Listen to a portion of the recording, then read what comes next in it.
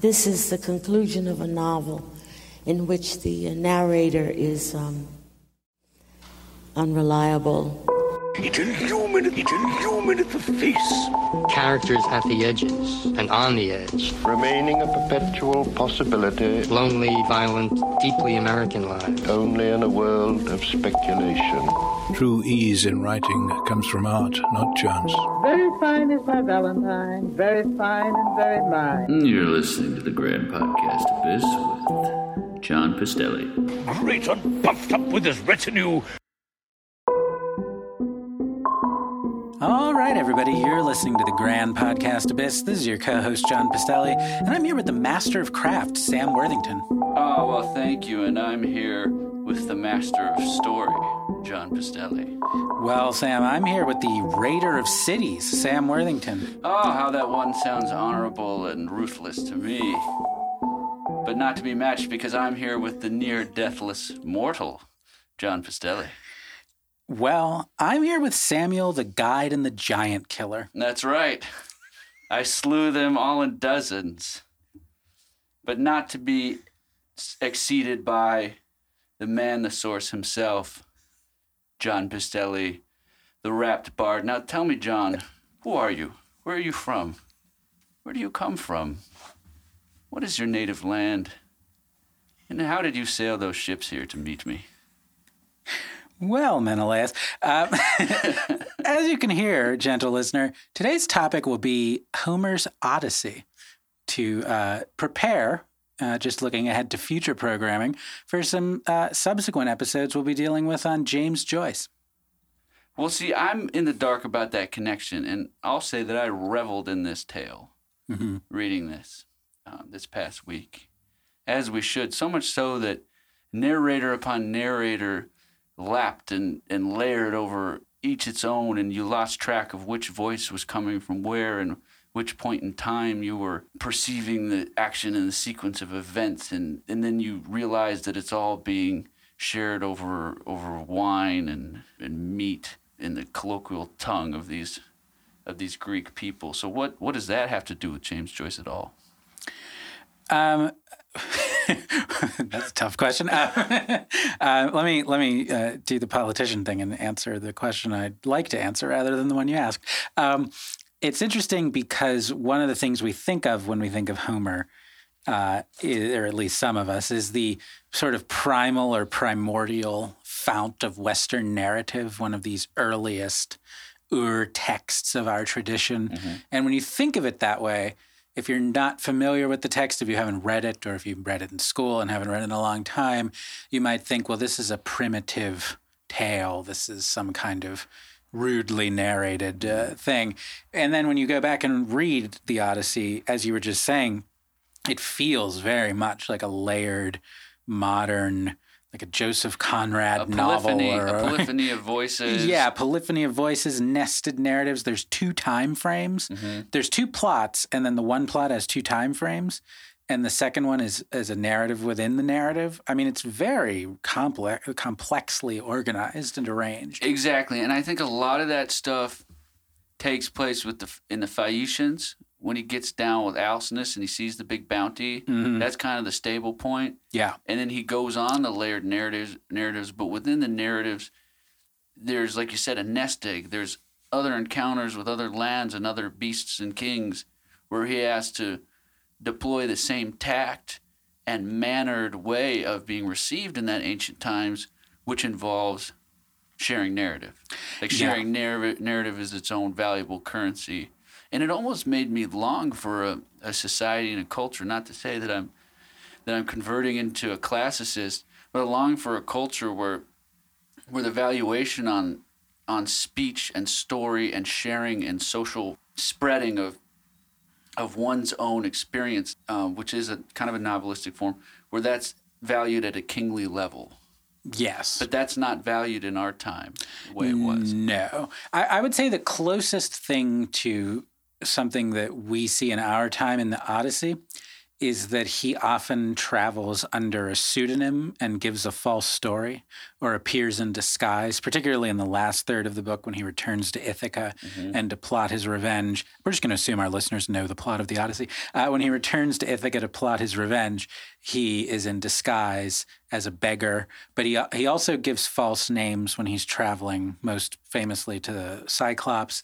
And that to me feels like we live in a very pseudonymous world, particularly in the digital realm, where you can take on any identity and you can take on other, identities other than what you are, social classes, genders, even races other than what you are. And so that is maybe the closest thing we have to something Homeric, where a kind of identity and narrative are a currency, but it does not occur in real life. We don't speak to each other this way. Right. And things that are lost is the vitality of the active lie, of the voyaging lie, of the timely political, social lie, of the lie that requires the affect and the form of the face, the teller of the lie, to corroborate it. Yes. So in digital space, you have a frozen anonymous face, so the lie is static, and the face loses its importance in the success of the lie. Yes. But you could see Odie, I call him Odie, Odysseus, rolling through Ithaca, and how his face had to corroborate and contour to the lie he was telling. Yes, though he has the assistance of the god, particularly Athena, throughout too. The gods will intervene and transform your body. They make him taller, shorter, skinnier, more muscular. Decrepit, yeah. Decrepit and dissembling. So this divine intervention into the corpus, I think, is very alien maybe to our sensibilities, because it doesn't occur in the Christian or Jewish tradition. This almost vulgar bodily contact between mortal and immortal, between man and God, is unthinkable in a Judeo-Christian theology. I mean, maybe not so much in Christianity with bodily contact with Christ the man, but he doesn't have children or no, he doesn't breed and shapeshift. I mean, the closest thing, this is actually an online conspiracy theory, but the closest thing is that stuff in the Old Testament, in the Hebrew Bible, about the giants who descended from when the angels coupled with the sons of men, which seems to be the remnant of some older tradition. So there's like a hint of it in the Judeo-Christian, but it's a systematic thing in the Greek cosmos. But as you can tell, this is a text that is brimming with implications and influence, and when one reads it and takes the voyage, it's full of possibilities. It's full of interpretive possibilities, and that's part of why it's been, maybe more fundamental than any other poetic narrative epic in Western literary history, and why it's taught and through thousands of years, recited, memorized, and why it will never leave the academy and pedagogy. And John, you saw those dynamics, that sort of conservative traditional might of this text in your experience in the university, and what were some of your impressions? Well, my history with the Odyssey is really interesting. I first read it. I read some sort of redacted for children version in Catholic middle school in about the 7th grade. And then in the 9th grade, I went to public high school and we read a prose translation that probably also cut out some of the dirty parts. And then I loved it. I was just able to read it very naively as an adventure. And those versions, I think, were sort of speeded up for younger readers. And so some of the details that a younger reader might get, anthropological details a younger reader might get bogged down in wasn't there. And when I read it then, this was the 90s, so this was a time of moral panic over violence in video games and rap music and what have you. They lost that battle. But I remember thinking, reading the passages where he's killing the suitors and thinking, well, this is as violent as the famous video game Mortal Kombat, or Cop Killer. It's an extremely violent text. It really is, yeah. And not as violent as the Iliad, but very violent. And violent in the sense that there's no cultural, morally inculcated conscience that checks that pursuit of a particular type of violence. Right. You're just supposed to cheer him on, like kill these fuckers, and let's level these people. But it was a different culture. It was a culture where, and I heard this from, who's that historian of war who had that long tenure at Yale? Kagan. Mm-hmm. Donald. The mentor, the mentor in the text, but the mentor to all the architects of 20th century American war, like Kagan, Donald Kagan. Right. Unassuming as he is. Yes. Delivering the most colossal might that Western warfare has to offer through history. And so, kind of a funny character, actually. Anyway, but he was saying that back in those days, it was a good thing if your native men could go conquer other lands. There was no moral compunction. There was no sort of ideological revulsion at being part of a state that would conquer and kill. It was a good thing. Right. And that actually brings me to the next time I read the Odyssey. So I did not read the Odyssey in college. For whatever reason, I was assigned the Iliad in a Greek classics course, but not the Odyssey. So the next time I read it was my first year of graduate school. I was in a graduate seminar taught by a somewhat famous Marxist professor, and he assigned it. And I only later learned that I think the reason he assigned it was because he was working on a project giving a Marxist enunciation of Nietzsche, who had revered the more unembarrassed, conquering mentality of the Greeks we were just discussing. And so he went through the text and just sort of berates Homer for the whole seminar about, this, he's just described as raiding a city. And the poet has no compunction about this. He hangs those poor slave women in his house because they had been carousing with the suitors. He wants to conquer the Cyclops because he's an indigenous person that doesn't farm, and thus not working the land forfeits his title to the land, just as we claim when we dispossessed the Native Americans, you know what I mean? And Laertes, the father of Odie, his brightest, most proud moment is when he witnesses his son and grandson in tandem in their conviction to kill and slaughter. Right, yeah. Yeah, so he said that I'm going to have to take his word for it, but he said this isn't present in other foundational epics. It's not present in his view in the Mahabharata or the Popol Vuh, that only Western culture has based itself on this conquering slaughter. So we're implicated from the very beginning. Let's dismantle the whole project, blah, blah, blah. Right. That's the easy way. But this text doesn't endure because it's hyper-violent. No. And because it inculcates a mentality of ruthlessness and the conquering spirit. And some might argue that that's why Western civilization rose to its heights, because of that very necessary inculcation. Yeah, that there's a dynamism that's not present in the detachment of the Bhagavad Gita that we were talking about a few weeks ago. The glory of appointed, directed violence that's wedded to honor itself, or like a social identity itself, that impels men to gather in tactic and build states that are superior to competing states. Right. There's like a functional statecraft to it. But that's not alone the reason why it has endured through history, right? The poetics of it are magnificent. Also, the universality to some of these things. There's some deeply human characters. Yeah, I think I would give the two main reasons it endures is probably just the unforgettable imagery of that central sequence when he's narrating his titular Odyssey, where he encounters the Cyclops, the Sirens, Scylla and Charybdis. Who else? Who am I forgetting? The Lotus Eaters. Circe, who turns men into swine. All of these images that they feel as authoritative as dream images. They seem to come out of some unconscious. Sure. And you just, once you've read these stories, you can't forget those things. And that's the part that survived. I guess we all know he kills the suitors, but when we talk about the Odyssey, we're thinking about books 5 through 12. Voyage, that fantastical voyage.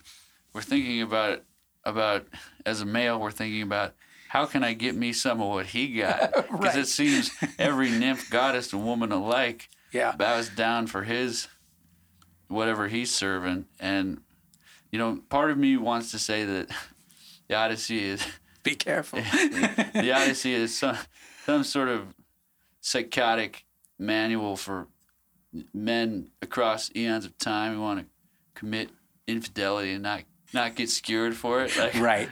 You have to go through. He does tell You have to me. go 20 years to bang whoever you want, and then you come back. But as long as you frame it in the right like tract of honor, then Yeah, you'll I get always away with it. feel a little suspense when he's in bed with Penelope and he tells her the story, and he's like, "And I met the Cyclops." It's like, you and did what? And I'm like, well, you know. But he is a man Hammered of the whole time and like eating goats. right. But he is a man of honor. There's that marvelous sequence where he meets Nausicaa, who's I think really on the cusp of a child and an adult, and he. Unlike, Gustav von Aschenbach, he covers his nakedness. He makes no sexual overture. Yes, and I don't think it was just young, what was it, Nausicaa? Annika. I don't think it was young Asuka. There was 5 other young nubile young women there. Yes, and he makes no... He said, I'm embarrassed. Yeah, he's embarrassed. He covers himself. No sexual overture. Yeah, so he has principle, but that's the guidebook. There's certain things you can do. There's certain things you can't do. Yeah. If you want to get away with the whole enchilada. Right.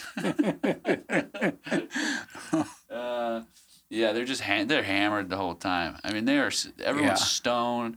Everyone's oiled up.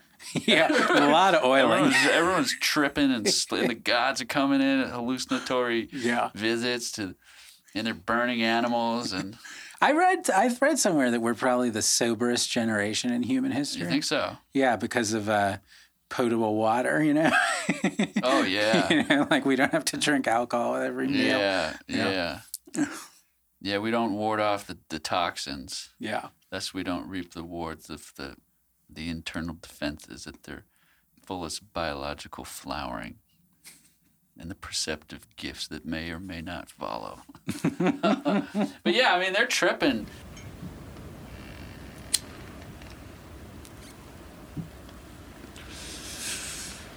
Sing to me of the man muse.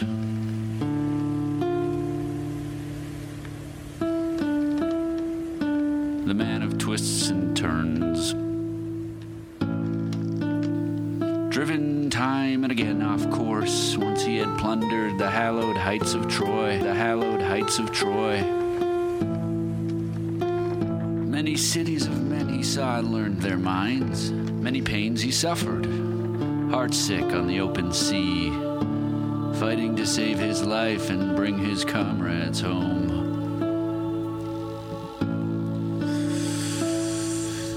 But he could not save them from disaster, hard as he strove. The recklessness of their own ways destroyed them all. The blind fools, they devoured the cattle of the sun, and the sun god blotted out the day of their return. Launch out on his story, muse, daughter of Zeus, start from where you will, and sing for our time too. And sing for our time too.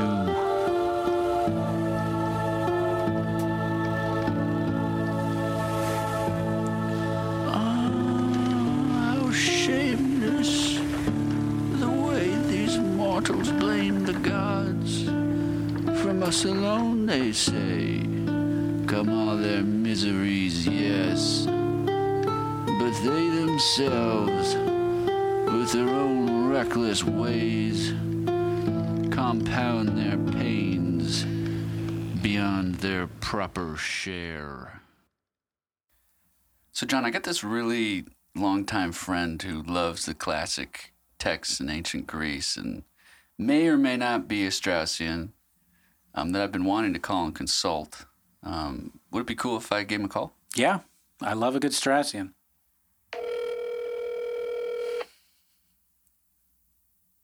Hey. Hey, Matt. Hey, Sam. You're on the pod. Oh, okay. Great. Glad to be on the pod. I've enjoyed listening to it. You got some time to talk?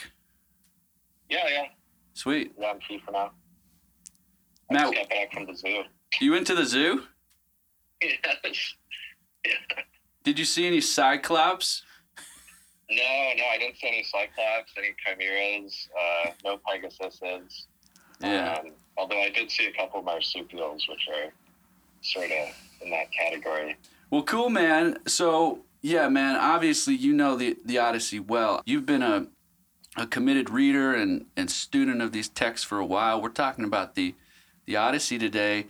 I was wondering about how you think about the difference between the ancients and the moderns, because there's so many ways that this text, these characters are like us, and there's some universal, maybe even philosophical truth that resonates in our modern hearts. But then there's these other ways that they're so foreign to us. Maybe their sense of honor and their rituals. And what do you think about that distinction? Well, I think there's a lot of directions to go with that. Obviously, I come at this something sort of from more of a Straussian perspective, where ancients and moderns, the difference, you can trace it to an intellectual split that occurs in the 15, 14, 1600s, developed through there, from the writings of Machiavelli, Hobbes, Locke, and all these other thinkers. And what the difference, if I had to put it as simply as possible, is it comes down to Machiavelli's interest in the real rather than the imagined republic.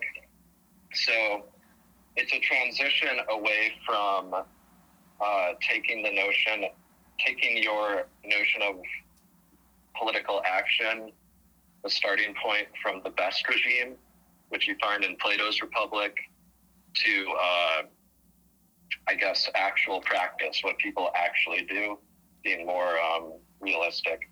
So there's that kind of basic distinction. Mm-hmm. And what follows from that is a lowering, I guess, of the basis for political society to simpler passions. So in the ancients, there was a focus on the end of the city would be what's highest in man. So a good example of that would be someone like Achilles, the virtuous. He's kind of the courageous man par excellence. Sure. So the city would really be geared towards producing someone like that. Mm-hmm. And of course, in Plato, that becomes the philosopher. But you see models of that, even, of course, in the Odyssey and the Iliad. Well, in the Odyssey, it seems to me like that's a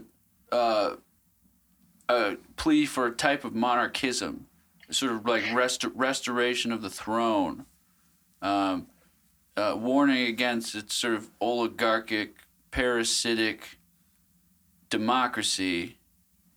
And I've actually maybe only rivaled by Lord of the Rings: Return of the King, and its clarion call for the stability and the honor of the monarchy. But it seems like a tale that prescribes that. But then I hear all this shit going around. Of course, the Greeks are associated with the advent of democracy. So how do you square one of their most important epics with these claims for democracy? Well, I think where exactly the Odyssey stands on things like regimes, you can start to tease that out through the text. There are democratizing things that happen in the Odyssey. So the swineherd? When yes. What happens is that Odysseus has to sort of raise up these lower people in his return, where he's killing all of what would be the nobility in his kingdom, essentially. Right? That's what the suitors are. They're people who are from his empire. They're sort of his citizens in a way. I think the pig herder also, he's the person he's really competing with, I think, or he's brought into competition with, is Telemachus. And I think the implication is that Telemachus will in some ways have to share more power with the ox herder and the pig herder in the future. Matt, do you mind if I ask a question? Yeah. What does you have to forgive me, I'm a bit of a vulgarian. I mainly know Strauss through Alan Bloom. But what does the Straussian make of Plato or Socrates' censure of Homer in the Republic, that this is not the proper basis of a regime, the disordered passions and the kind of vulgar portrait of the gods? This is an inadequate text to instruct the rulers. Yeah, I guess what is the famous criticism of Homer in Plato is that, well, first of all, there's I forget where this is, but that poets tell lies is one of the problems. I think what he says about specifically this in the Odyssey is that where Odysseus goes into the underworld and meets Achilles, and Achilles says that it would be better to be a slave under an iron master than to be the king of the dead. And I think that Plato says that this is vitiating, and it's not a lesson that should be taught to young men. But really, I think the biggest qualm that Plato has with the poets, and I think that this is to some extent just on the surface of Plato, I don't know where he finally ends up on this question, but it's that the poets don't actually know the truth. So they're instructing people without actually having complete understanding, and that's a dangerous basis for society. The poets are also, in some ways, how people know the gods. That would be not how the people who believe in the gods and I'm one of those people, understand it, but there's a tension there also between the revelatory and the rational. What are some of the benefits and advantages of believing in the gods, other than they might put the wind at your sails, dissemble you, give you the courage to strike down your enemies? I mean, these are some interesting benefits, but what are the benefits to committing to this belief system, this metaphysics? That's a question that I think the Odyssey it's one of the principal questions with which Homer is concerned. The Greek gods do seem alien to us, I think, especially if you're a Catholic like myself, where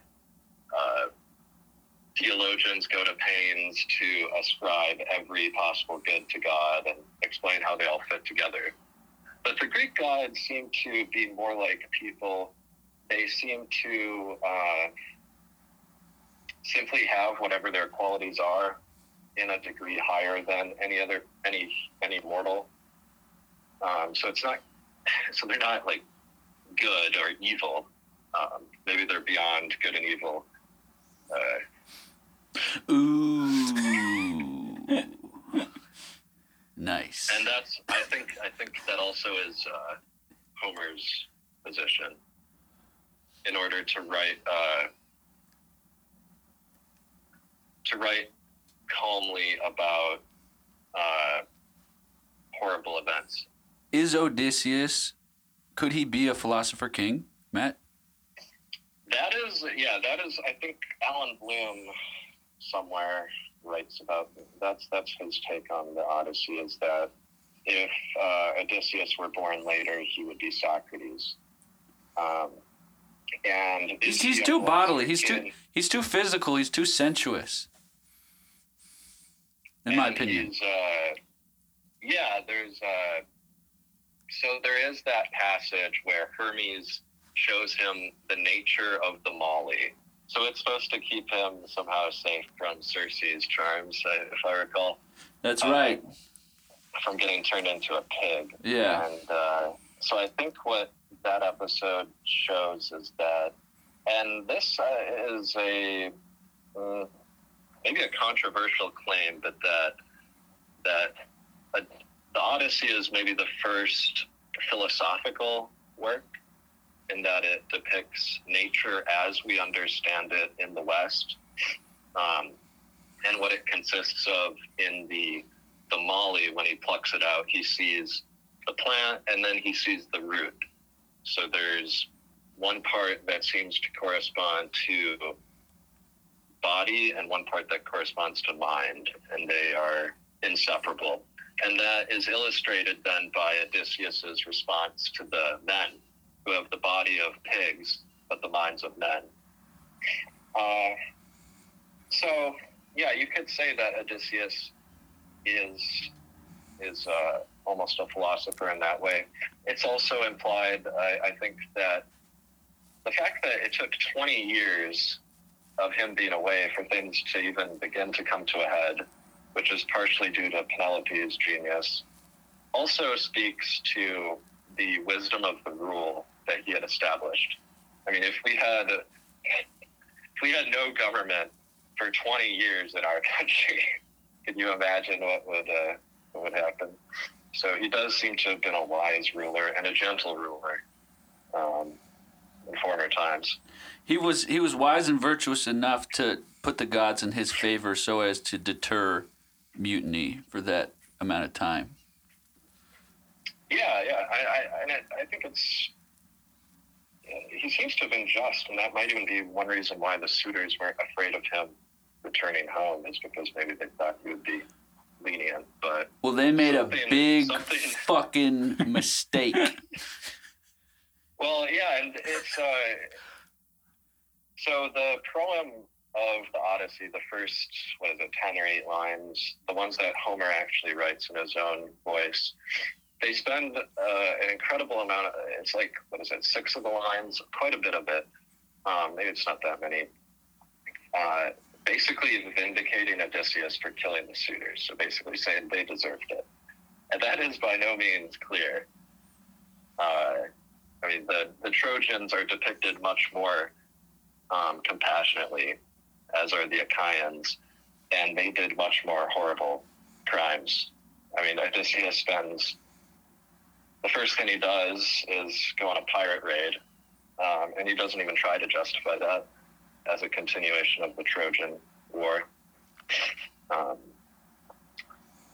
But it creates really a puzzle, to my mind, I think, what this new order that Odysseus is establishing.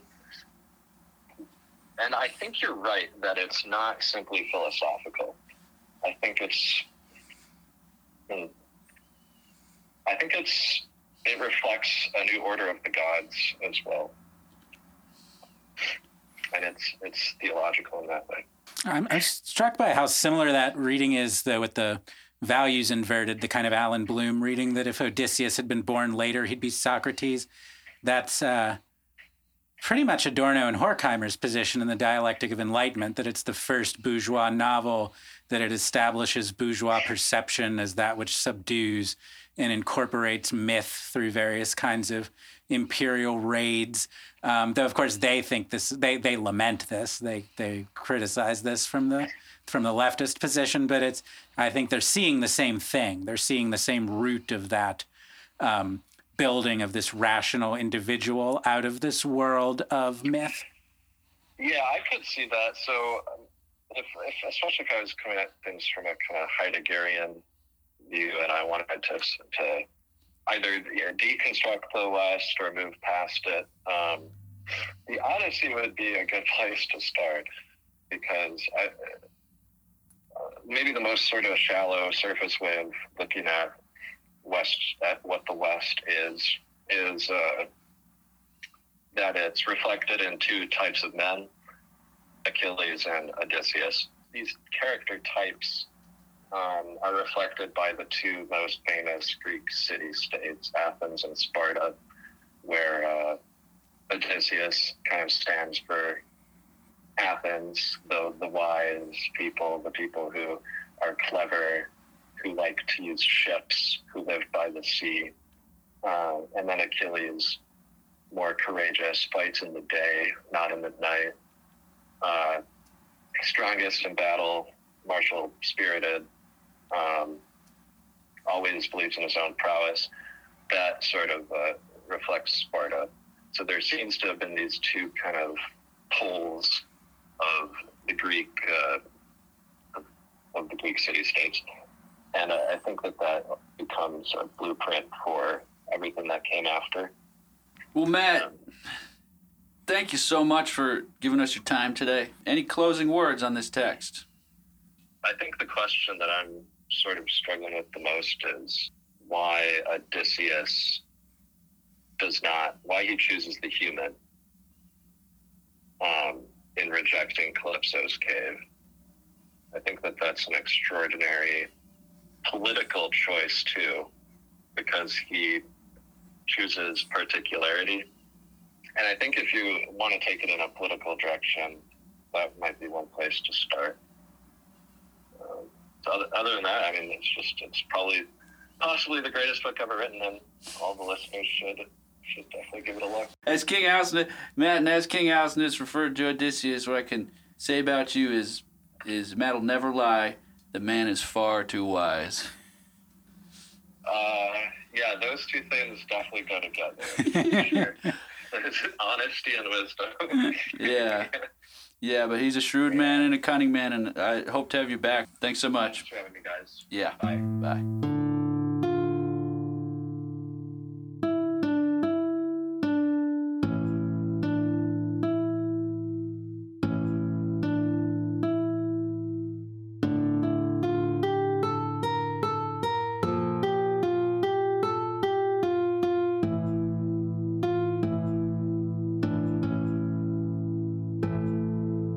What do you think about, John, Odysseus' choice to leave Calypso's island, where pleasures were resplendent and abundant and always taken care of in her nymph-like charms, a place of pleasure, and to go back out on the contingent, threatening seas?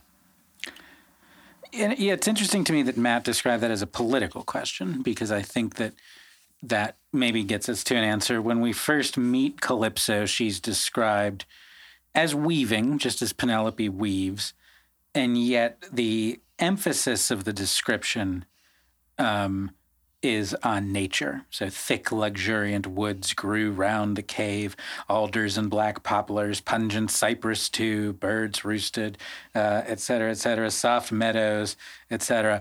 We get a lot of focus on the natural. So she has a domestic hearth, she has a loom, but otherwise we're sort of in the natural world when we're with her. And so for Odysseus to stay with her would be, in a sense, to accept the natural. And she's divine, she's a nymph, so it would be his alliance with the gods, but it would also be his disaffiliation with that human statecraft that we've been talking about. Because on his island, he's the leader of the state. On hers, he's just a part of nature. Well, she was a bewitching nymph, and she was a lustrous goddess, and she craved him for a husband. But there was one thing that she could not provide to him, and one thing that's motific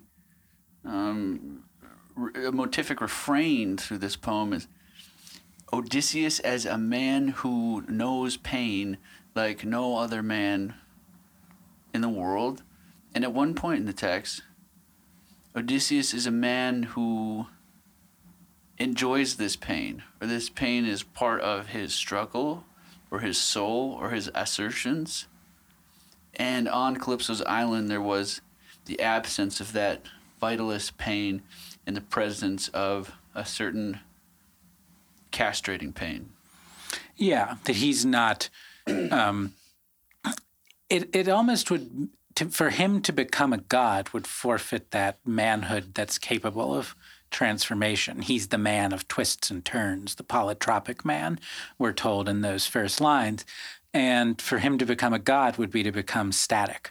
And I think that one of the things about this poem that makes it, the Strassians will have to forgive me, but that makes it a modern text as much as an ancient text, is there's a sense in it. It's inchoate, it's nascent, it's not systematic, but there's a sense in it of Bildung, that this is a man who changes, who grows. He commits that pirate raid early in the poem, but then when he's in the underworld, Tiresias tells him, you have to master your passion if you want to get home. You have to tame your wild desire. And so if he stays in Calypso's cave, he's what it would be is he'd be staying in the womb. He wouldn't be born and reborn into the world. And when Telemachus is trying to get information about Odysseus from Nestor, he refers to him in his appeals as a wanderer, Odysseus the wanderer, and then immediately after that, more than all other men, the man was born for pain. Yeah. And that's even the basis of his name. That's what Odysseus means, like the man of pain, the suffering man, we're told. Which brings to mind that short little chapter. I think it's chapter in the 15, 16 range in Moby Dick, where I think it's the lee shore. You remember the lee shore? It's a tiny little chapter, and it's describing how much and could not have been written without the Odyssey. Mm-hmm. And it's describing how ships just offshore if they're threatened with high waves and stormy thunderclouds, and maybe there's crags near the shore, big rocks jutting out of the water, that if the ships tried to land at that time, they would be crushed to their death. But on the shore, there's the succours of home. There's home and hearth and baths and bed and cloth and wine and barley in their native lands, and they long for that. If the choice is made to pursue home, hearth, and comfort, you will die. The only way to survive is to go back out to sea towards pain. Mm-hmm. So that's a very Odyssean moment, and the ethic maybe behind his departure from Calypso. Right. And that's, I didn't actually, Melville was one of the only writers I didn't mention in my post, but on the Odyssey on johnpastelli.com, but I talked about the way that Dante and Alfred Lord Tennyson portray Odysseus in the Divine Comedy and in Tennyson's poem Ulysses. And they depart from Homer because ostensibly in Homer he wants to get back to his kingdom. But they see in him this insatiable wanderer. So Dante gives you his final voyage that brings him to death and that leads him to the inferno where he's punished for his hubris. And Tennyson puts a different spin on it, a 19th century progressive imperialist spin of his heroism, seeking this far horizon, to strive, to seek, to find, and not to yield. But each of them sees in the poem that whatever investment it seems to have in the longing for home, nostalgia, the nostos, that's all sort of a rhetorical cover for this insatiable desire to Rome. And in fact, we know that he'll take another voyage after this, because Tiresias in the underworld says to him, once you get home, settle in, but then you got to go back out. And he gives him a mission, which is to take his oar to the furthest people he can find. And the sign of what he needs to do is when they don't know what the oar is and they think it's a winnowing fan, when there's such a settled agricultural order that they don't recognize an oar, and then plant it in the ground, which I take to mean to sort of spread the gospel of maritime commercial empire. Because if we're being real about it, if we want to be real about why he departed Calypso's island, it's because, quite simply, the narrative must continue. And then we can take that in my developing 21st century meta-allegorical view of protagonist as narrative itself, or watching itself as the unfolding of the narrative. Quite simply, it must move forward. Once you reach the end retroactively, all twists and contingencies make perfect sense.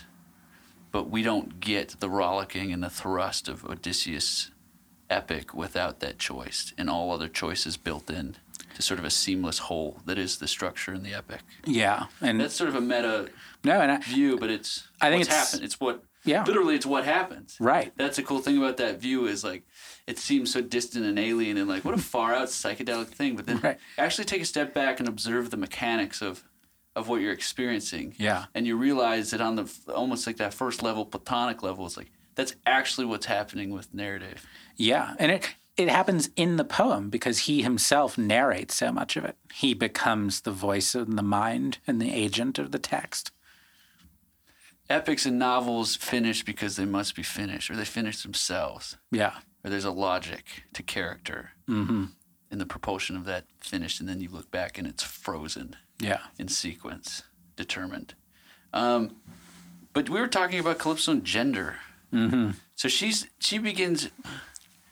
sort of begins the attitude of gender relations in the Odyssey, masculine versus feminine, masculine being more public-facing,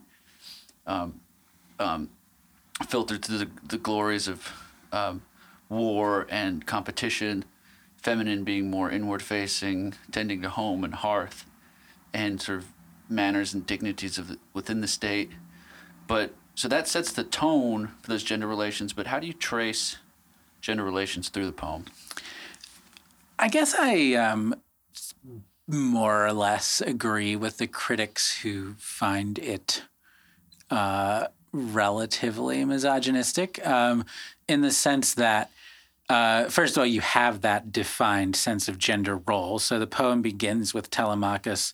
How do we know he's become a man? He puts his mother in her place. He yells at her. He says, "Stop crying, woman, and get back in your room, and I'm going to tell you what's going to happen." And that's how we know he now stands tall. He keeps saying, "I'm not the boy you knew." And that's how we know he's not a boy, that he can command his mother. He commands the household as a man. And then the sequence of women Odysseus encounters in his travels, whether it's Calypso, Circe, the Sirens, they all, even Nausicaa to a point, they all represent the threat of a kind of unmastered, irrational, inactive, inert sort of surrender to the body, to the sensual, to the animalistic. So woman as nature that needs to be transformed under the hand of man. Is there a counter reading? Am I too ungenerous?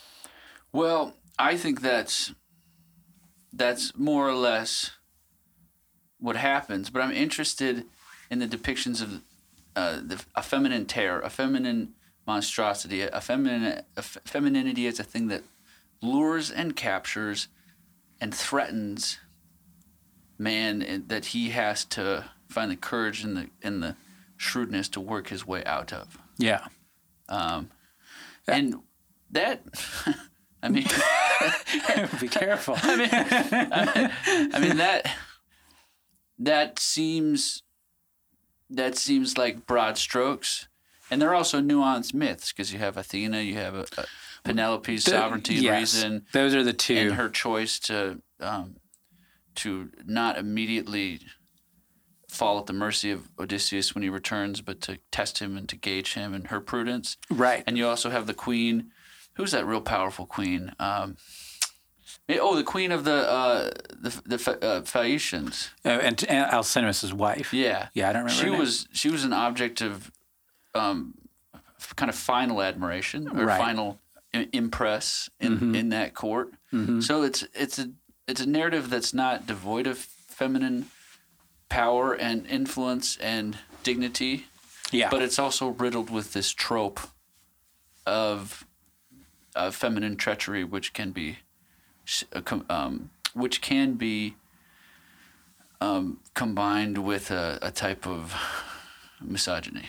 Yeah, where the climax is the slaughter of the maids, of the sort of brutal hanging of the maids. But yeah, you're right that so I mean the main counterexample is of course Athena, who makes almost everything happen in this poem, and she represents sort of mind and cunning and reason itself. And then Penelope, who is fitting as the wife of Odysseus because she too is the master of craft. She literally weaves this deception for the suitors that delays their advance. So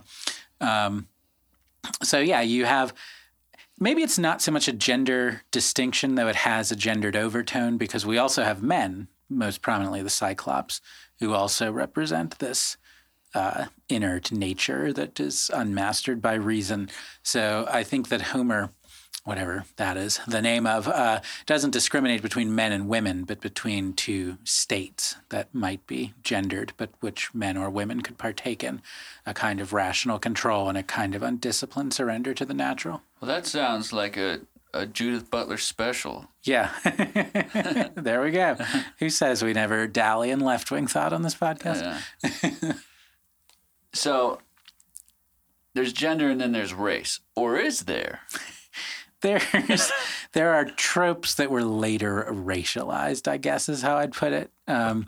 Most prominently with the Cyclops again, who is the charge against him is that he's it's not just him. He's part of the race of the Cyclops, and the charge against them, the reason that they are condemned in the poem, is they're lawless. They have no state. They have no council. And that has its basis in the fact that they are pastoralists rather than agriculturalists. Mm-hmm.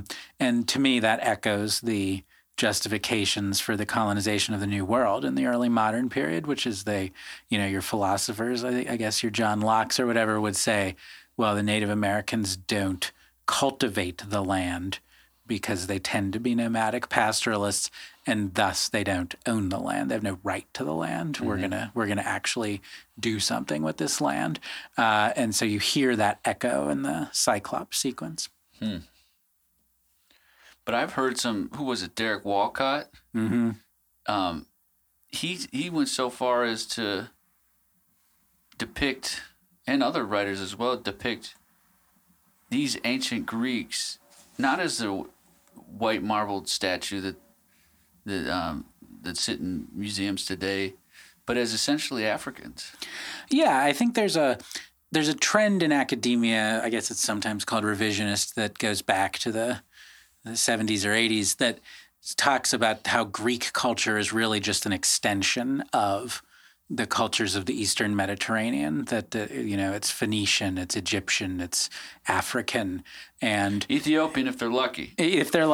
And so if you could go back to Homer's Greece, if all these guys on Twitter with Greek marble statues in their avatar talking about the Vitalists, if they could go back to Homer's Greece, they'd be quite startled, I think, at an experience they'd find to be gaudily, brightly painted, tribal seeming dance, music, ecstasy, something they would find, quote unquote, African. And I think that's fine. I think that's great. I think I'm one of the people who thinks that we should read the canon because it belongs to the world and it's not this narrow European phenomenon.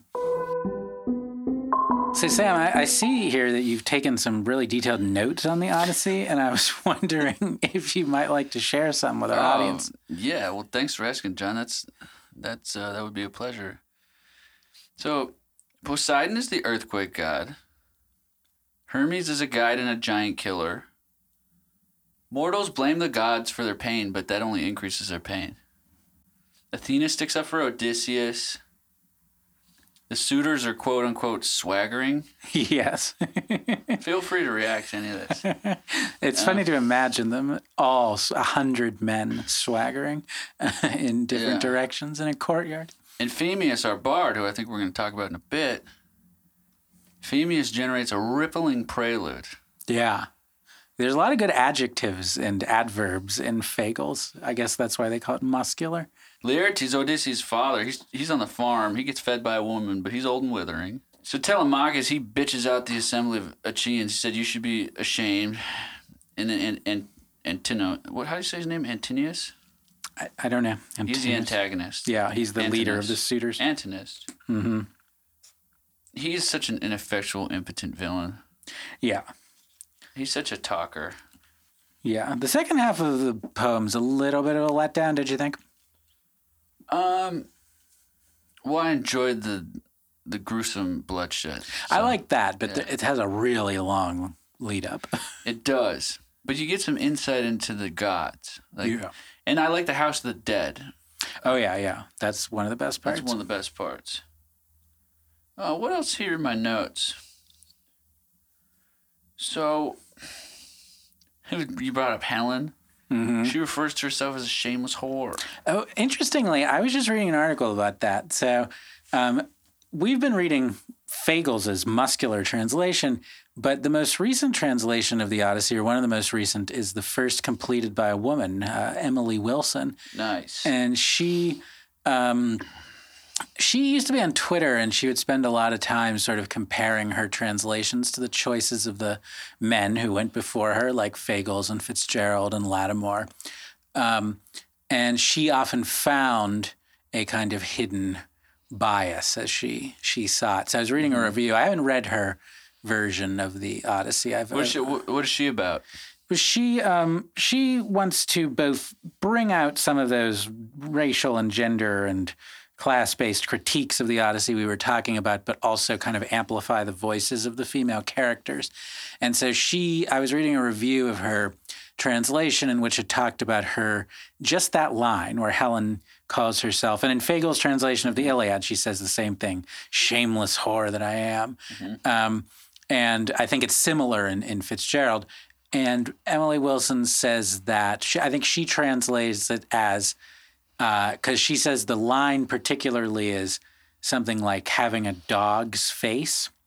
So she translated it as, the men at the Trojan War fighting over me were hounded by my face. Whoa. And so that is a less sort of misogynistic, less sort of blaming herself qua victim of this trespass. That's wonderful. Yeah, it's a good translation, though. There's something exciting about Fagles' vernacular. We do like it. We do. And what about page 56, man? Which means nothing because we're not sharing the same text. Right. Page 56. When Telemachus and Menelaus are talking, and they're in so much pain, reliving the trauma, that Helen thinks to slip into their wines a drug, a heart's ease, which dissolves anger and takes away trauma and gives them magic to forget all their pains, not so that they lie in sedation, but so that they can keep recounting. Yeah. So that they can keep generating recall and narrative. Isn't that a beautiful drug? Yes, that it dulls the emotion just enough to go on, but not enough that it suppresses. Yeah. What is this? What is this sort of chemical rumination from the ancients? I know. Let's just think about that for 2 hours. I mean, and you just wonder about even that mechanism in the imagination. Yeah. And how traumatized these people were, how much bloodshed they'd seen. There's a lot of emotion in this poem, a lot of crying. Who said men don't cry? Yeah, exactly. Yeah. Yeah. So that was beautiful. And then Helen starts talking about Odysseus and how he was scarring his body with mortifying strokes to get into Troy, to dissemble from the Spartans in disguise. And then I think she got pretty attracted to him. So if you're trying to attract a woman, put a bunch of scars on your body. So there's this badass. Check this out. So Odysseus is on the hunt, John. So he's rolling. He's rolling on the sea. This is a book about being on the ocean and dealing with Poseidon's vindictive designs. The wind lifting his spirits high, royal Odysseus spread sail, gripping the tiller, seated astern, and now the master mariner steered his craft, sleep never closing his eyes, forever scanning the stars. Yeah, that's nice. Yeah. I don't sleep. Yeah. But when sleep comes in this narrative, it really comes. Right, yeah. And it's very effective. Yeah. There's a lot of insomnia there. There's a lot of descriptions of tossing and turning and debating with oneself all night.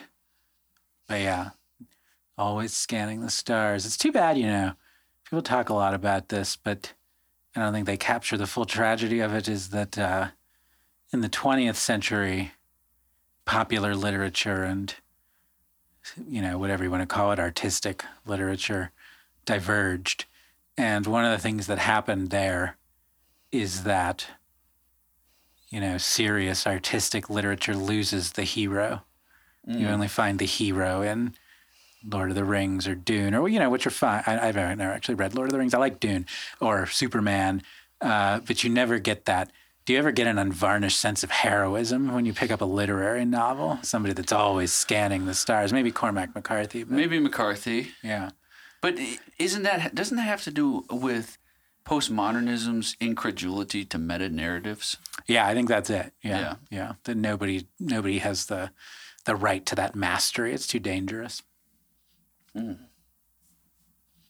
I love in this poem where when Odie gets to a new place and he's wondering about the people there, he'll say, "What are they?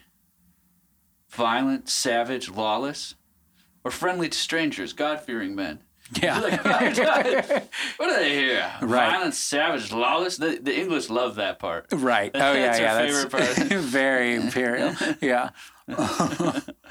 It is so strange that he does that pirate raid at the beginning, and it's does that factor in? Does that always factor into his calculation? Or nobody was more civilized than the Trojans. That's one of the points of the Iliad, that the Trojans have the civilization. It's the Greeks who are the whooping war band. Is it a bit anachronistic to even call it colonialism? Or actually, it's not, because that word comes from Greek city-states, and they made colonies. It's not anachronistic. No, I think it's actually fair.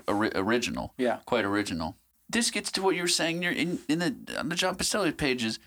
How much is art implicated in the horrors and the injustices that it represents? Can we hold Homer to account for these crimes, which may not even have been crimes in the old world? Yeah, what fascinates me. So in my post, I talk a little bit about Emily Wilson. I talk about Adorno and Horkheimer. Talk about Erich Auerbach. But then I go all the way back and I talk about Plato. That there's a long tradition of criticizing Homer on political and ethical grounds, that his poems are, we saw this in our own show earlier on Death in Venice, that art is always implicated in this immoderate desire that will somehow destroy the world through political aggression, sexual aggression, whatever it is. But what I think is so fascinating is that it's almost as if Homer, again, whatever that means, knows that critique is coming, because there's two parts in the poem, where one right at the beginning and one right at the ending, where the bard figure is accused of harming the polis, harming the society. This is the transhistorical question for you. Yeah. This is the big moment. Yeah. That accusation and its ultimate conclusion. Yeah. So where do you stand on it? Do you think that question still rages in Western civilization? Yeah, I think it's never going to stop. I know that I have never stopped answering it. I mean, I have a simplistic answer, which is, more power to the poets, like Gabriel Conroy in Joyce's The Dead. He wanted to say that art was above politics. I very much do. And yet there's always this nagging question. There's always a Nazi. There's always a pedophile. There's always something that makes you think, well, are you sure? And the two answers we get in the Odyssey. So there's two moments with the bard. The first one at the beginning is the bard, and it's the same guy, Phemius, right? That's his name, Phemius. Mm-hmm. He starts singing a song at the beginning in Odysseus's household about the Trojan War, and Helen is reminded of her misfortune, reminded that her husband is gone and may not be coming back, and starts crying. And she scolds the bard and says, "Can't you sing a more pleasant song," etc. And it's funny because it is so reminiscent of these debates we have today. Maybe they were a little more prominent a few years ago, but about trigger warnings and, can you be re-traumatized by art? Micro-possessions. Yeah. And Telemachus says to Penelope, it's not the bard's fault, because they always are going to sing the most popular and interesting song on the subject matter that people are most arrested by. So stop yelling at this poor guy. And that reminded me so much of, we talk of art for art's sake. And one of the places that phrase comes from is from the French, l'art pour l'art, which comes from Théophile Gautier's manifesto from the 1830s. It's the preface to a novel no one ever reads, Mademoiselle de Maupin. Have you ever read that, Sam? No. No, me neither. I just read the preface in the Norton Anthology of Literary Criticism and Theory. Mais Gautier, he says in that preface, because he's responding to critics who are criticizing primarily the theater for having too much sex and violence at the time. Oh, what's new? And he says, that's just what happens in the world. That people want to see it because that's what's happening on the street. And if you have a problem, why don't you clean up the street and give artists something else to write about and stop harassing the artist, which is what Telemachus says to Penelope. And I think there's a lot to that. I think that as long as I think people, this is always my objection to Marxists. So Marxists have this theory that the base determines the superstructure, you know, the means and modes and relations of production of the society. That is what determines what gets built at the cultural level. And yet they've spent 100 years criticizing the cultural level. It's like, well, fix the base. I mean, it's your theory. Worry about the base. Leave me alone. I'm just writing about what is. And I don't primarily think art is the thing that corrupts society. I think art is just the mirror to a corrupt society. Well, here's an even more important question than all those. When Circe's turning Odie's mates into swine, and Odie gets dosed up with Molly to prevent him from getting pigged out by Circe, and then she notices her potions don't work on him, and then he rushes her with a sword, and she gets very servile and attracted, one might say. I don't want to make the feminists angry, but kind of attracted in that moment to the dominance that Odie displays. And she says, "You have a mind no magic can enchant." Now, this is a necessity for a warrior. This is a necessity for someone who, because we're all, in a sense, in Odysseus' narrative, because we all go through these things. We face these similar trials, whether they're in a mythological form or not, or whether in our just mundane human relations. There are aspects of this poem which permeate our personal arc of a narrative as a descendant of Western civilization. I think it's that locked in, probably. Yeah. There's that type of universality. And there's things like courage and shrewdness and cunning and patience and wit and tactfulness. They mention tact over and over again. It's like, what are these? How do we inculcate these virtues, this character into our people? But this is one of those moments. You have a mind in which no magic can enchant. He's unaffected by charms coming from this trickster, terrifying, feminine terror. Yeah. But talk about that, having a mind that no magic can enchant. I know you talked about magic a couple episodes ago. Right. I think I referred in our discussion with Matt to Adorno and Horkheimer's reading of the poem as not a poem transmitting myth and magic, but as sort of subduing it by incorporating it into the construction of this rational hero who's able to travel unmolested through these magical lands. And there's a paradox, though, which is the reason we want to read it is we want to encounter that magic. We ourselves want to. It's almost as if, to change your reference from Circe to the Sirens, it's almost as if we want to be Odysseus tied up so he can't run away with the magic and submit to it, but with his ears free so he can hear it. So we know what it is. We can experience it in this contained way of the poem, but we don't. But the container itself rationalizes it enough that it doesn't subdue us, that it doesn't bow us down to its will and turn us into swine. John, I was really digging what you were saying about the bard, and it made me think of a portion of a passage of a moment of a particular, towards the end, we haven't talked about this yet, when Telemachus and Penelope devised the competition within the suitors to see who could shoot Odysseus' bow and shoot an arrow through 15 axes. And any victor of that competition would be acceptable for marriage. So this was part of what they were weaving, and of course no one could handle Odie's bow because it was only, because he's the man of all men, and they don't possess his strength because they've been eating pork for 20 years, not doing any work, and he's been sailing around the Mediterranean fighting Cyclops. Right.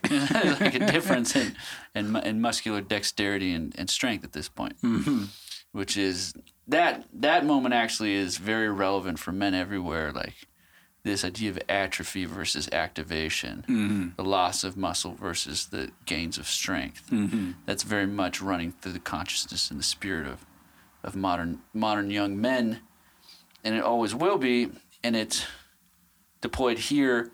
But in that moment of Odie's assertion of his strength, and it's sort of a very kingly, restorative, monarchic moment, where the king earns his power, and it's not a metaphor of an athlete that Homer uses to liken Odie's success.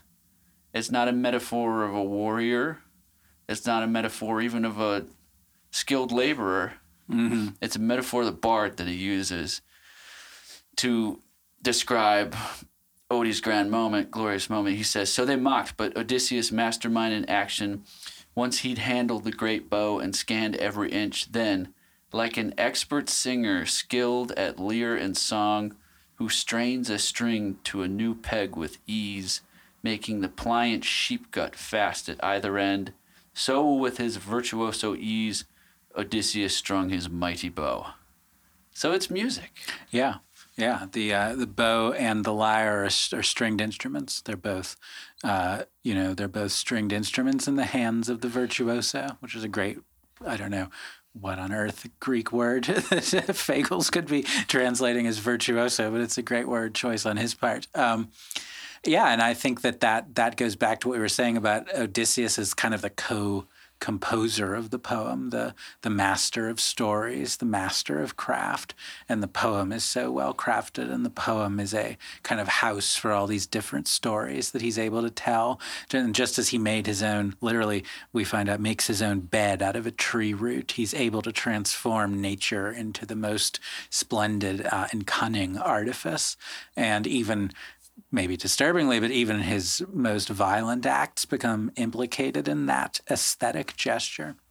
So how does the bard, or the artist, or the poet, or Homer himself, how does he come out in the end in this poem? Well, the actual bard of Odysseus' household, Phemius, he gets another moment at the end of the poem where Odysseus had ordered Telemachus to kill the traitorous women in that shocking passage, and then they cut the balls off that poor guy who had also, I think, one of the stewards of the household who had been loyal to the suitors and not to Odysseus. They cut off his genitals, fed them to the dogs, and cut off his hands and feet. So they're taking very brutal revenge on the servants of the household. And Odysseus turns at this moment toward Phemius and says, "What about you? You've been singing songs for these fuckers. Play me a song, you stupid fucker." And Phemius throws himself down on Odysseus' mercy, and he hugs his knees, and he says, "I hug your knees, Odysseus. Mercy, spare my life. What a grief it will be to you for all the years to come if you kill the singer now, who sings for gods and men. I taught myself the craft, but a god has planted deep in my spirit all the paths of song. Songs I am fit to sing for you as for a god. Calm your bloodlust now. Don't take my head. He'd bear me out, your own dear son Telemachus. Never of my own will, never for any gain did I perform in your house, singing after the suitors had their feasts. They were too strong, too many. They forced me to come and sing. I had no choice."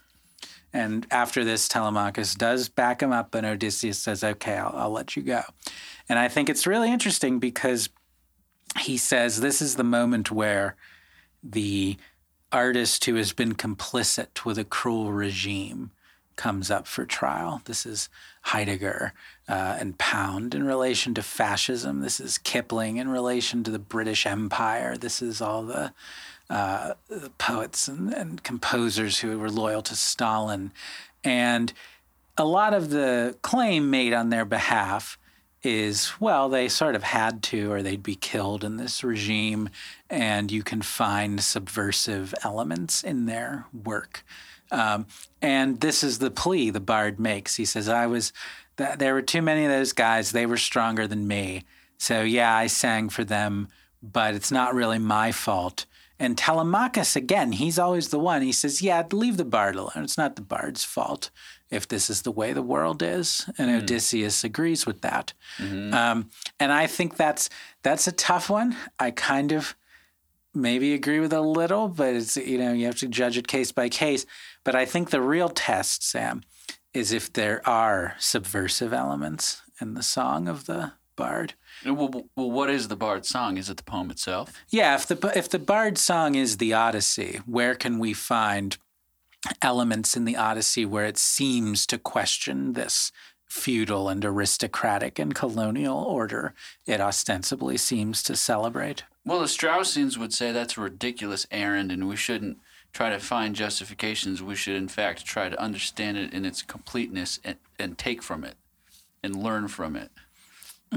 But on the other hand, the recent scholarship from post-colonial scholars and Marxist scholars would take the other side, which is we should find every particular in this poem which implicates the mindless destructive violence and injustice and hypocrisy within their society at the time, and then how those things have been bequeathed unto Western civilization, and we should root it all out, branch and tree. So those are two extreme. Right. Those are two extreme approaches, and quite frankly, we don't do extreme viewpoints here. No. And we don't endorse extreme viewpoints here at GPA. As usual, we're beyond left and right. Yeah. No, I think that I believe it's the synthesis and the overcoming of those two positions, which is that you have to see the way in which the text is not identical to itself, the way in which the text is deliberately. I mean, here's the thing, Sam. The glory of poetry is that it dwells on what we were just talking about, which is metaphor, which is when you say two things that aren't like each other are like each other in this particular, but that always has a remainder, the ways in which they aren't like each other. So the poet's task is surplus value. Surplus value. So oh boy. So the poet's task is always the sort of futile effort to bring the world into one whole, but there's always something that escapes. And I think that flight through metaphor and that failure of metaphor is the whole sublimity of poetry. And so I'm not really interested in either the right-wing celebration of the poem's political worldview or the left-wing critique of the poem's political worldview, but of the poem's own undermining of what seems to be its propaganda value. Because that's the real instructive thing for guys like us. Yeah. Guys and gals and everything in between. Yeah. Like us. Right. Is that you're talking about, say it one more time. What was it? I said that the poem's interesting in the way that it undermines its own ostensible propaganda value. And that's kind of how, if we learn how it does that. Yeah. And how that functions, that is a universal. That is across every political context in history. I would go so far as to say if you're a writer and you don't intend to mean more than you say, then you're not a writer. Well, what comes to mind is Milton's association with the First Republic and Cromwell's excesses of violence and ultimate 10-year run of a failure of a state, and Milton's unenviable position where he had to work as the propagandic arm of that regime and chronicle its failure and how those endorsements and subversions of that time in history, that momentous time, were captured in his epic Paradise Lost. And that we can read and reflect and ruminate and challenge to this day on those dynamics of power. Never a full endorsement, always an excess. And that's the classic case of the modern epic where, that's been taken in a way opposite the way he seemed to mean it. Right. But really, who's to blame are the Presbyterians. Fair enough. New presbyter is but old priest writ large. Stay tuned in November. We'll do 2 weeks on them. So, Sam, I thought maybe we'd look at a moment we've referred to a couple times to demonstrate where we might find a subversive element in this poem. Do you mind? Please. So this is the moment when the maids, the slave women, as Emily Wilson would have it, are executed. So Telemachus says to them, he gives the men their orders. No clean death for the likes of them, by God, not from me. They showered abuse on my head, my mother's too, you sluts, the suitors' whores. With that, taking a cable used on a dark prowed ship, he coiled it over the roundhouse, lashed it fast to a tall column, hoisting it up so high no toes could touch the ground. Then, as doves or thrushes beating their spread wings against some snare rigged up in thickets, flying in for a cozy nest, but a grisly bed receives them, so the women's heads were trapped in a line, nooses yanking their necks up one by one, so all might die a pitiful, ghastly death. They kicked up heels for a little, not for long. And so what I hear in that passage is not the poet reveling in this death, which he characterizes as pitiful. He compares them quite lyrically to doves or thrushes. Thrushes, at least, are songbirds, if we're thinking about, Yeah, and we haven't even talked about birds in this poem. No, Go ahead. Plenty of birds, yeah. They're pitiful ensnarement in the predator's trap. So at this moment, because from the point of view of this society, they've committed a transgression. They've sort of sided against the lord of their household.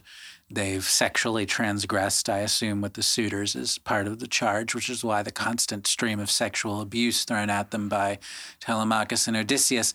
But how can you read that metaphor and feel fully comfortable that justice was done?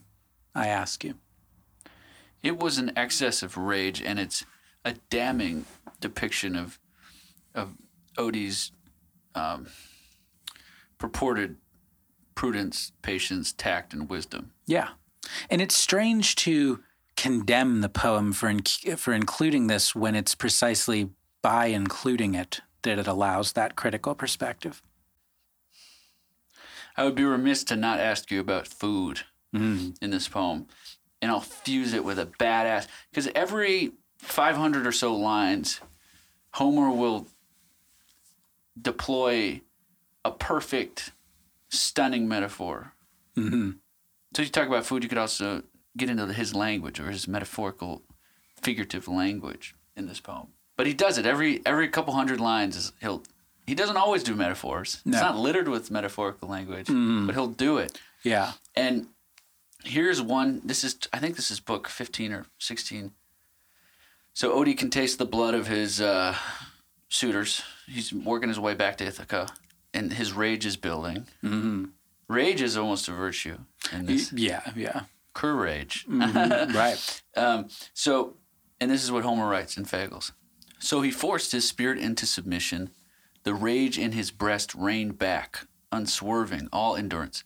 But he himself kept tossing, turning, intent as a cook before some white-hot blazing fire who rolls his sizzling sausage back and forth, packed with fat and blood, keen to broil it quickly, tossing, turning it this way, that way. So he cast about. How could he get these shameless suitors in his clutches, one man facing a mob? Yeah, he's cooking up vengeance. So food, vengeance, political loyalty, metaphorical deployment.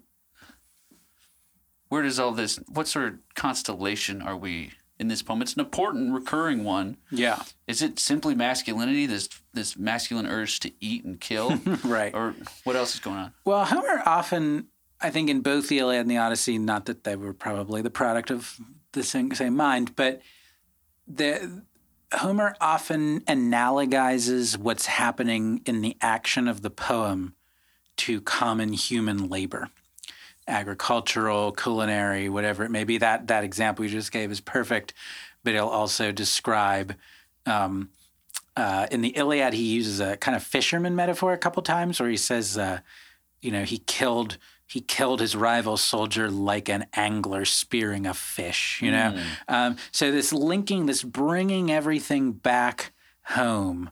Isn't that Bob Dylan? Don't you love Bob Dylan? Bringing it all. Bringing it all. Bringing it all back home. Yeah, that's what Homer does. He brings everything all back home to this sense of the hearth, the land, homely labor, agricultural labor, and everything, no matter how far flung it is, he can bring it back to something near at hand that we know through our own personal labor. John, I want to talk about really quickly the sense of universality in the myth. I mentioned this earlier, how this narrative has permeated Western culture and has become a way in which the template of our subjective experience is solidified and then lived. Or it seems, and I'm willing to grant it that scale. Maybe not on a universal scale, and it's like a totally universal scale, and everyone in a Western civilization is sort of a priori lodged. I don't know how this shit works. Lodged or inherits a myth and then is thus raised in it, then can either experience it or not experience it. Mm-hmm. But I will say that if there's, without, shamelessly buying into the power of the Greeks as the cradle of Western civilization and going all the way in sort of a knuckleheaded way like that. But I will say that, they are the cradle of Western civilization, but just being a fanboy for that shit. When I was reading it, I probably have 5 or 6, I don't call them enemies because that's cruel and inflammatory, but I have 5 or 6 people in my life that represent opposition, obstacle, challenge, wickedness in some cases to me. Mm-hmm. And I noticed as I was reading this text, I read it over 2 days.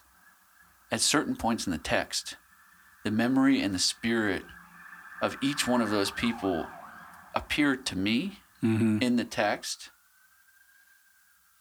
and I appeared to it with the courage and the steadfastness of Odysseus and the moving through.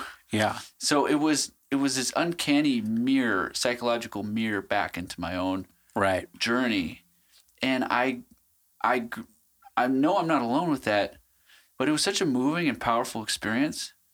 And it's such an experience of self-mastery and endurance and narrative and self-consciousness and subjectivity that I'm willing to grant it all the acclaim that it's been given. I'm willing even to match the 5 stars you gave it on johnpastelli.com. But does that at all resonate with you? What is that power? Because it's unique.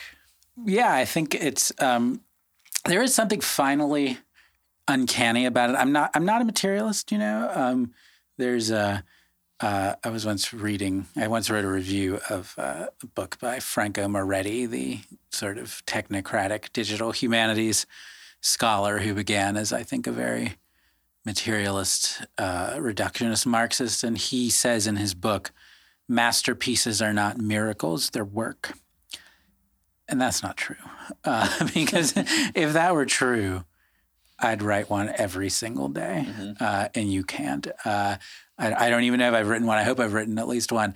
But when you write something that feels like a masterpiece, it doesn't feel like work. It feels like the goddess is singing through you. You know what I mean?